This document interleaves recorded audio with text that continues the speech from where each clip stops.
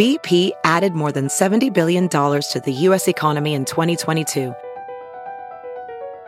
Investments like acquiring America's largest biogas producer, Archaea Energy, and starting up new infrastructure in the Gulf of Mexico. It's and, not or. See what doing both means for energy nationwide at bp.com/investing in America.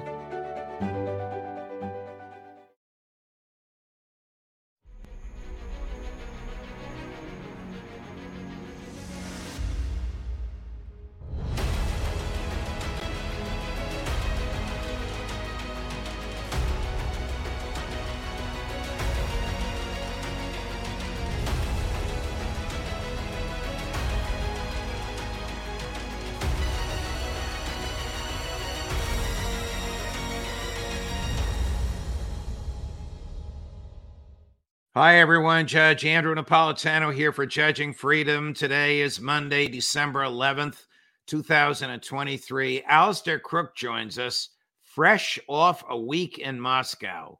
What is the true state of Russia and American relations? All that and more right after this.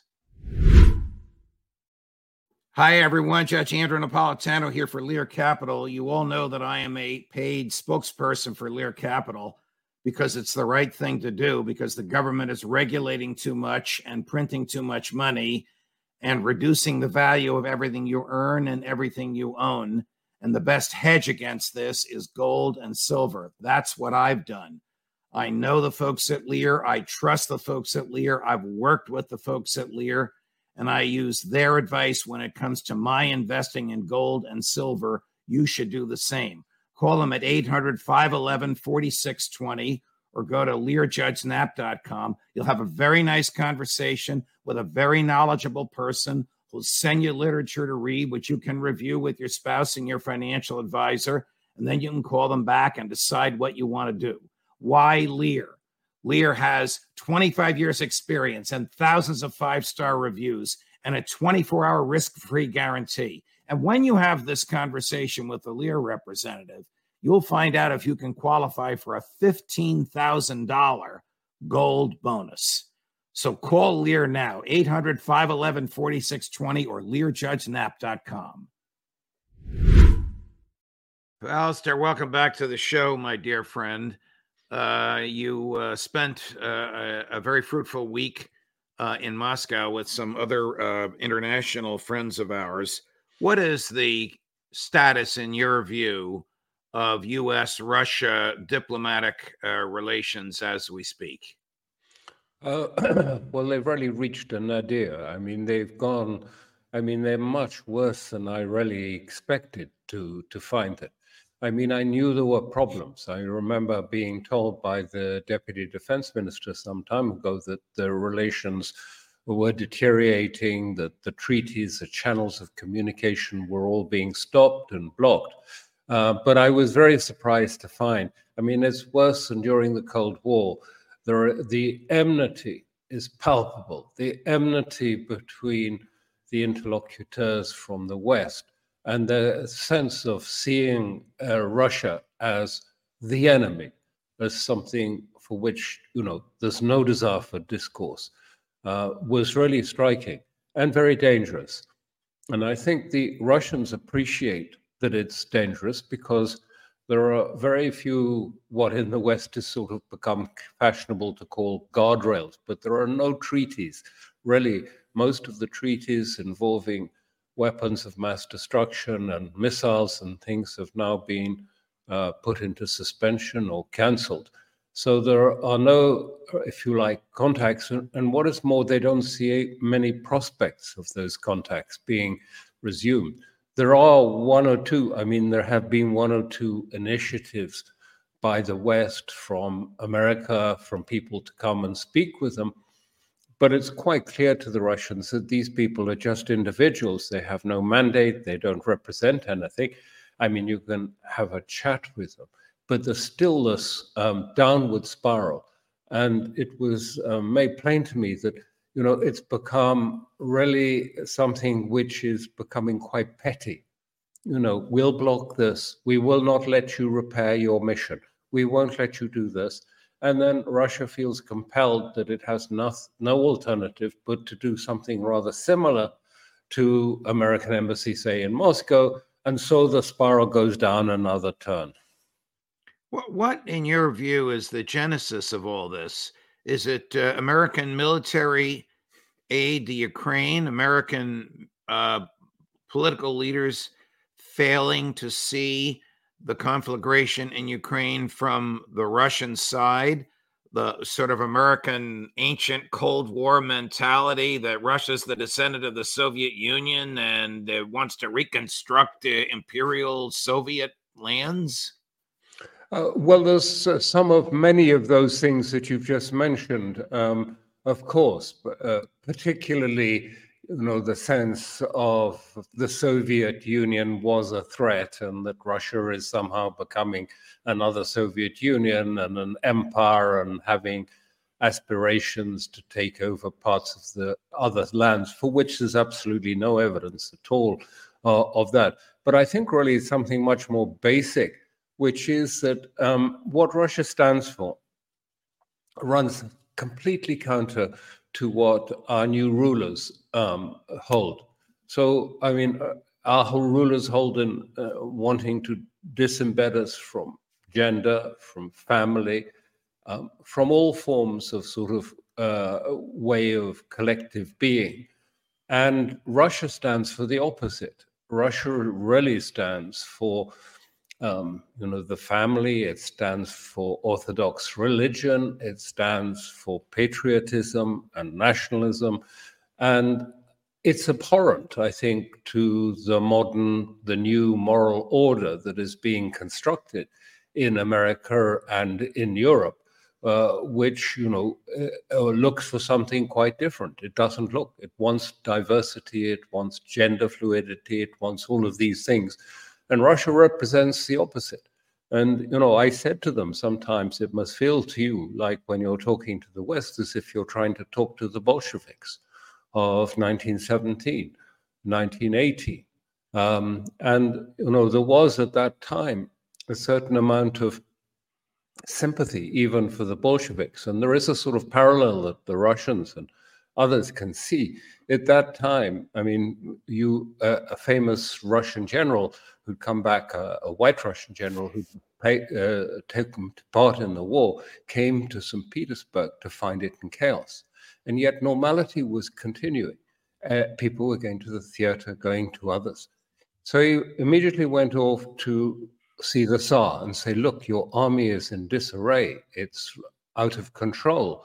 And he went to the court only to find that most of the Romanov women that he knew well were wearing the red ribbon of support for the Bolsheviks, those Bolsheviks that later were to murder them. And I said, well, of course, we don't wear that ribbon, but you do see a lot of rainbow ribbons being worn by people in the West, unaware of what is the full intention of the Cultural Revolution that is unfolding around us. What are the risks for the Russians as they recognize this radical disparity in culture, as they recognize that every one of their Russian boys that was killed in Ukraine was killed with an American piece of shrapnel or an American artillery round or American small fires rounds that the American government just gave to Ukraine? Well, quite clearly, I mean, it's not just the United States, because as they said to me, there's no one in Europe to whom we can talk. I mean, there are politicians, but none of them have any sort of knowledge of Russia or any empathy for Russia at all. But, two of those states are nuclear powers, and nuclear weapons are widely dispersed around Europe. So they're very concerned that things could develop, and they're a great threat. And the thing that Putin does think a lot about is how to avoid a conflict evolving, that could lead and end up with the use of either tactical or major nuclear weapons. The Russians perceive Western hostility toward them? Is there European hostility toward the Russians? I mean, one way to look at the last 18 months of what is happening in Ukraine is a profound military defeat for NATO. How do Europeans view the Russians after this scandalous waste of their military hardware? Well, I mean, it used to be the case that we had no problems. I mean, there was never a Russia problem before Ukraine and the Maidan revolution in Ukraine. Now, of course, the Europeans are sort of raising all sorts of fears that Russia might be about to invade Germany or invade the Baltic republics or whatever. So, yes, there's a huge enmity also at one level, at the ruling party level. Otherwise, within ordinary states, with states, there's considerable support for Russia. Across Europe, we've had relations with Russia. I mean, Russia is our neighbor. We live alongside it. There's no alternative to that fact. But there is a great deal of support, but also a sense of now Russia has a European problem, in that the Europeans are trying to suggest that Russia has ambitions to attack Europe. I mean, it's ridiculous, because why would it want to do that? It has no interest in attacking the rest of Europe. Tell us about Moscow, about its economy, about its culture, about the people and how they move about their daily lives. Well, I was there in a lot of snow, but it's very well managed. I mean, every road is cleared overnight. There's no problems with snow. The airports function with quite heavy snowfalls. And life there is like you'd find in any modern city. It's everything functions normally. The restaurants are full. There's plenty of food. Life goes on. The shops are there. You wouldn't know there was a war that was being fought in Ukraine. There's no sign of it. You don't see troops on the corners or anything like that. It's very relaxed. It would be like going to Paris. I think you'd find it, well, actually, probably a bit better organized than Paris. How is President Putin's standing with the Russian people after 18 months of the conflagration in Ukraine and after American sanctions? And I forgot to ask you this. You can throw this in with your answer. Have American sanctions negatively affected the consumer end, what you saw of the Russian economy?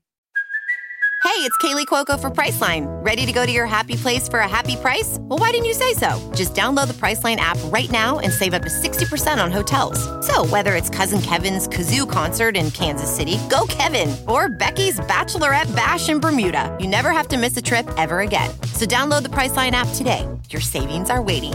Go to your happy place for a happy price. Go to your happy price, Priceline. Welding instructor Alex DeClaire knows firsthand how VR training platforms like ForgeFX can help meet the demand for skilled workers. Anywhere you go look, there's going to be a shortage of welders. VR training can help welding students learn the skills they need to begin and advance in their career. The beauty of virtual reality is it simulates that exact muscle memory that they need. Explore more stories like Alex's at meta.com/metaverseimpact. No, not at all. I mean, Russian economy is fine. It's doing better than most other economies in the world. It's fine. It's growing, it's producing, and so people are content with that. I don't know. I think Putin's standing remains very high, 80% approval. He's well regarded by them. There is a slight tension always in Russian society because those that were very much pro-European and towards Europe that has been part of Russia from 1700 when Peter the Great founded St. Petersburg. which was really a European city. Its architecture and everything was taken straight from Europe. And he developed a sort of Europeanism. But that started to change even in the 19th century when people went to the affluent elites in St. Petersburg and said, but why don't you speak in Russian? Why are you speaking in French? And why are you wearing those clothes, Western clothes of Europe? Why don't you wear Russian clothes? What are you doing? So it began to change sometime, but now it really is over, that sort of European. And so you have people in Russia who are still very Europeanized, who would take their holidays in Europe and would like to go there, but they feel their sort of landmarks slipping away from them as Russia develops its own sense of self, its own sense of being, which is partly orthodox, partly a sort of sense of Russia finding its place in a new multipolar world. And so there is a sort of sense of those people who are still leaning towards European culture feel a little bit of sensitivity, particularly because everyone knows that the West is always looking for some sort of position, some node in Russian society where they can put a wedge in and divide society. And culture is one of the main areas where the West looks to try and fragment and divide and weaken Russia. So there's a real sense that this is something that they have to guard against. The last polls that I saw, which was just about 2 weeks ago, showed President Putin with an approval rating of between 82 and 86%. Now, you can compare that to Joe Biden. It's almost the inverse. I mean, his approval rating is down in the high 20s and low 30s. Do you have a pulse of how the Russian people feel about President Putin? Yes. I mean, as I say, there are a few people that were sort of very much orientated towards the West before, and it wasn't so long ago, who perhaps feel a little bit unhappy about it. But overwhelmingly, people are very satisfied with Putin, as you describe it in those approval ratings. They feel that he has a very clear intellect, a very sound vision for the future, that he acts in a very controlled and orderly manner. The diplomats or officials with whom you spoke, were you able to get your finger on their pulse with respect to the war in Gaza and their view of Prime Minister Netanyahu and their opinion of Hamas? Well, yes. It's clear that they see, unlike many in Europe, they understand the big change that took place just over a year ago with the election of a very different in character government in Israel under Netanyahu. I mean, one with completely radical and different objectives. And they understand that, and they see what is happening. And they see the dangers in that, in the dangers of sort of eschatological desire to sort of form a greater Israel and to drive out Palestinians and to drive out all Arabs and perhaps take back territory. And so Russia is aiming to try and mediate because it has good relations. While I was there, President of Iran had arrived. President Raisi was there for talks. Putin had just been to Saudi Arabia and the UAE. And clearly, there's an important role. And I think it's important to understand from January, Russia will be president of the BRICS groups. And I think we're going to see a much more active policy. That this is something the BRICS can take a lead in. This is something that they're working with China and with the Arab states to try and find some sort of solution. I don't think we're going to see a political solution, but the first objective would be to try and achieve some form of ceasefire. Even at the time, and they are very concerned too in Russia about the fact that it looks like Israel is increasing the tensions with Hezbollah, and that may be the next, if you like, upward turn in this and widening of the war, because now Israel has formally asked for a meeting, or the tripartite meeting, within 48 hours to go back to Security Council Resolution 1701, which was basically a resolution that aimed to bring an end to the 2006 war. But Israel, from the beginning, has claimed that that meant that Hezbollah had to leave the south of Lebanon and go to the north of the Litani River. And I mean, of course, there's not a chance of that happening. And so really the National Security Advisor was on Israeli television last night saying, well, there's going to be a change in Lebanon. And if it doesn't work by the diplomatic route, and Western envoys have been in Lebanon promising a lot of money, if they would only get rid of Hezbollah from the border areas so that Israelis could go back to their homes in northern Israel, that would be fine. But it's not going to happen. And so we may well see then from this an escalation by Israel against Hezbollah. It's very tense even now. So I think Russia is very preoccupied about the dangers of that, of the war moving towards the northern border away from Gaza and compounding the problem. Here's a clip of the president of Iran and President Putin in the conversation that they had while you were in Moscow. I'll read the subtitles. It is very important for us to exchange, especially regarding the situation in Palestine.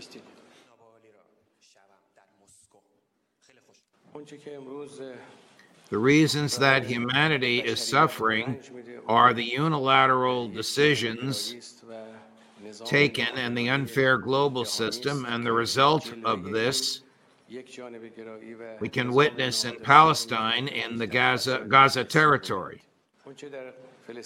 What is happening in Palestine and Gaza is, of course, genocide and a crime against humanity. Do the Russians generally regard what is happening in Gaza as genocide and a crime against humanity? And if they do, what will or can President Putin do about it? Things are slightly complicated because they have a Jewish population in Russia, which is influential. It's not big, but it's influential. And they have nearly 1 million Russians living in Israel, for which the president has certain constitutional obligations towards them. So he has to take care of that. But I think they do understand it in those terms. But President Putin is trying to keep the language in a way that will permit the possibility of some form of mediation, because he has good relations. I mean, as you've seen, he's met with the Hamas leadership, and he's met just now with Iran, and he has a close relationship. Indeed, during those meetings, they signed, or at least they were about to sign, finishing off a strategic partnership with Iran, a major strategic partnership, and also a document about how to avoid American sanctions on Iran. A very important, I think, document, because also I'm sure that those issues came up during his visit to Saudi Arabia and also the visit to the UAE. I believe that we will see in this coming period from the BRICS major initiatives on trading and on currencies and on banking. They're in preparation. I don't have all the details, but I think they will be really important. While you were flying home, the Security Council of the United Nations voted on a resolution calling for a ceasefire in Gaza. The vote was 13 in favor, 1 against, and 1 abstention. The against was the United States. The abstention was the United Kingdom. I'm going to play for you. So this is 2 and 3, Chris. The statement of the deputy American ambassador to the UN explaining why the United States dissented.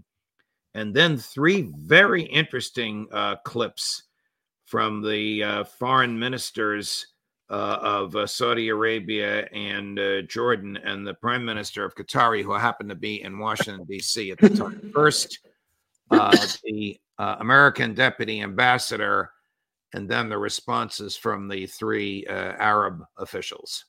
Although the United States strongly supports a durable peace in which both Israelis and Palestinians can live in peace and security, we do not support this resolution's call for an unsustainable ceasefire that will only plant the seeds for the next war.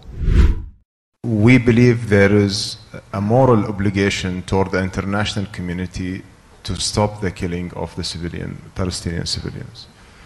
And it's the first time, at least in my lifetime, that I have seen that calling for a ceasefire became a controversial issue. I'm not sure how deep is the understanding here of what's happening on the ground in Gaza. I mean, this war has broken every record. Largest number of journalists killed, largest number of hospitals destroyed, largest number of medics killed, largest number of UN employees killed. Our message has been very clear. There needs to be an immediate ceasefire, there needs to be a cessation of hostilities, and we need to have immediate access for humanitarian aid. It is not acceptable. What are your thoughts on this? First of all, why would Britain abstain? And secondly, I guess we cannot expect under Joe Biden that the Americans would ever go along with this. No, I don't think they will. I mean, Britain is just standing with the Americans. There's no British interest. In fact, most of the country is opposed to it. I think Biden is doing this because he believes the Israelis when they said to him that what they are doing is going to end Hamas in Gaza. Now, I think it's quite clear. And I think this is why there's some anxiety now in the White House and in Israel. It's becoming quite clear that actually Hamas is not being defeated. I mean, when you see Israel rounding up a whole lot of civilians from a local shelter in their underwear and then filming them and say they're sort of seized Hamas prisoners, you realize that Israel is having to try and find ways of convincing its public that this exercise has been a success. I don't think they have even touched the main force of Hamas, which is underground still. They've just managed to attrit it a little bit at the edges, but not the main part of it. And at the same time, they've destroyed their image in the world overall, completely. But Biden is committed to giving them as much time as possible to try and destroy Hamas. But meanwhile, as I say, I think Hamas understood this. They are able to last much longer than perhaps Biden or Netanyahu is in this fight. And then I think that they expect that Israel will go for Hezbollah. And that will mean we will move up the ladder of escalation to the next level. And this will be an important event because it will be triggered by Israel, not by Hezbollah. New York Times has an interesting piece on today's front page about the reversal of fortune for President El-Sisi of Egypt as a consequence of the Hamas attack on Israel and Israel's ferocious response. Even though President El-Sisi is more or less a dictator, is up for re-election and was very unpopular on October 6th. He's now immensely popular and seen as sort of the defender of the Palestinian people. But there's only a limit to what he can do. If the Israelis force the Palestinians into Egypt, he has problems on his hands. If the will of the Egyptian public for Egypt to become involved militarily, should this war escalate, as you just intimated it might, he has problems on his hands. How do you see this?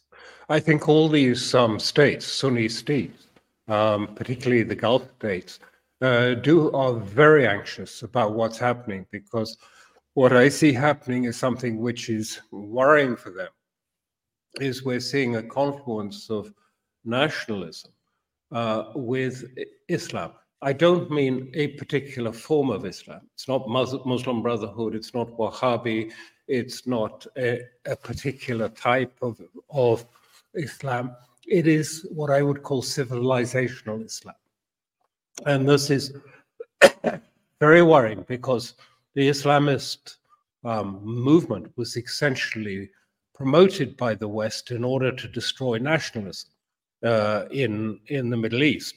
And now we are seeing nationalism and a sort of popular Islamism, which is not controllable through Alastair University or Najaf, emerging. And I think these states are very frightened about the consequences of that, frightened for their own safety, for the continuation of their rule, if this takes off and becomes a more serious threat to them. Do you think this will take off and become a more serious threat to them, Alastair?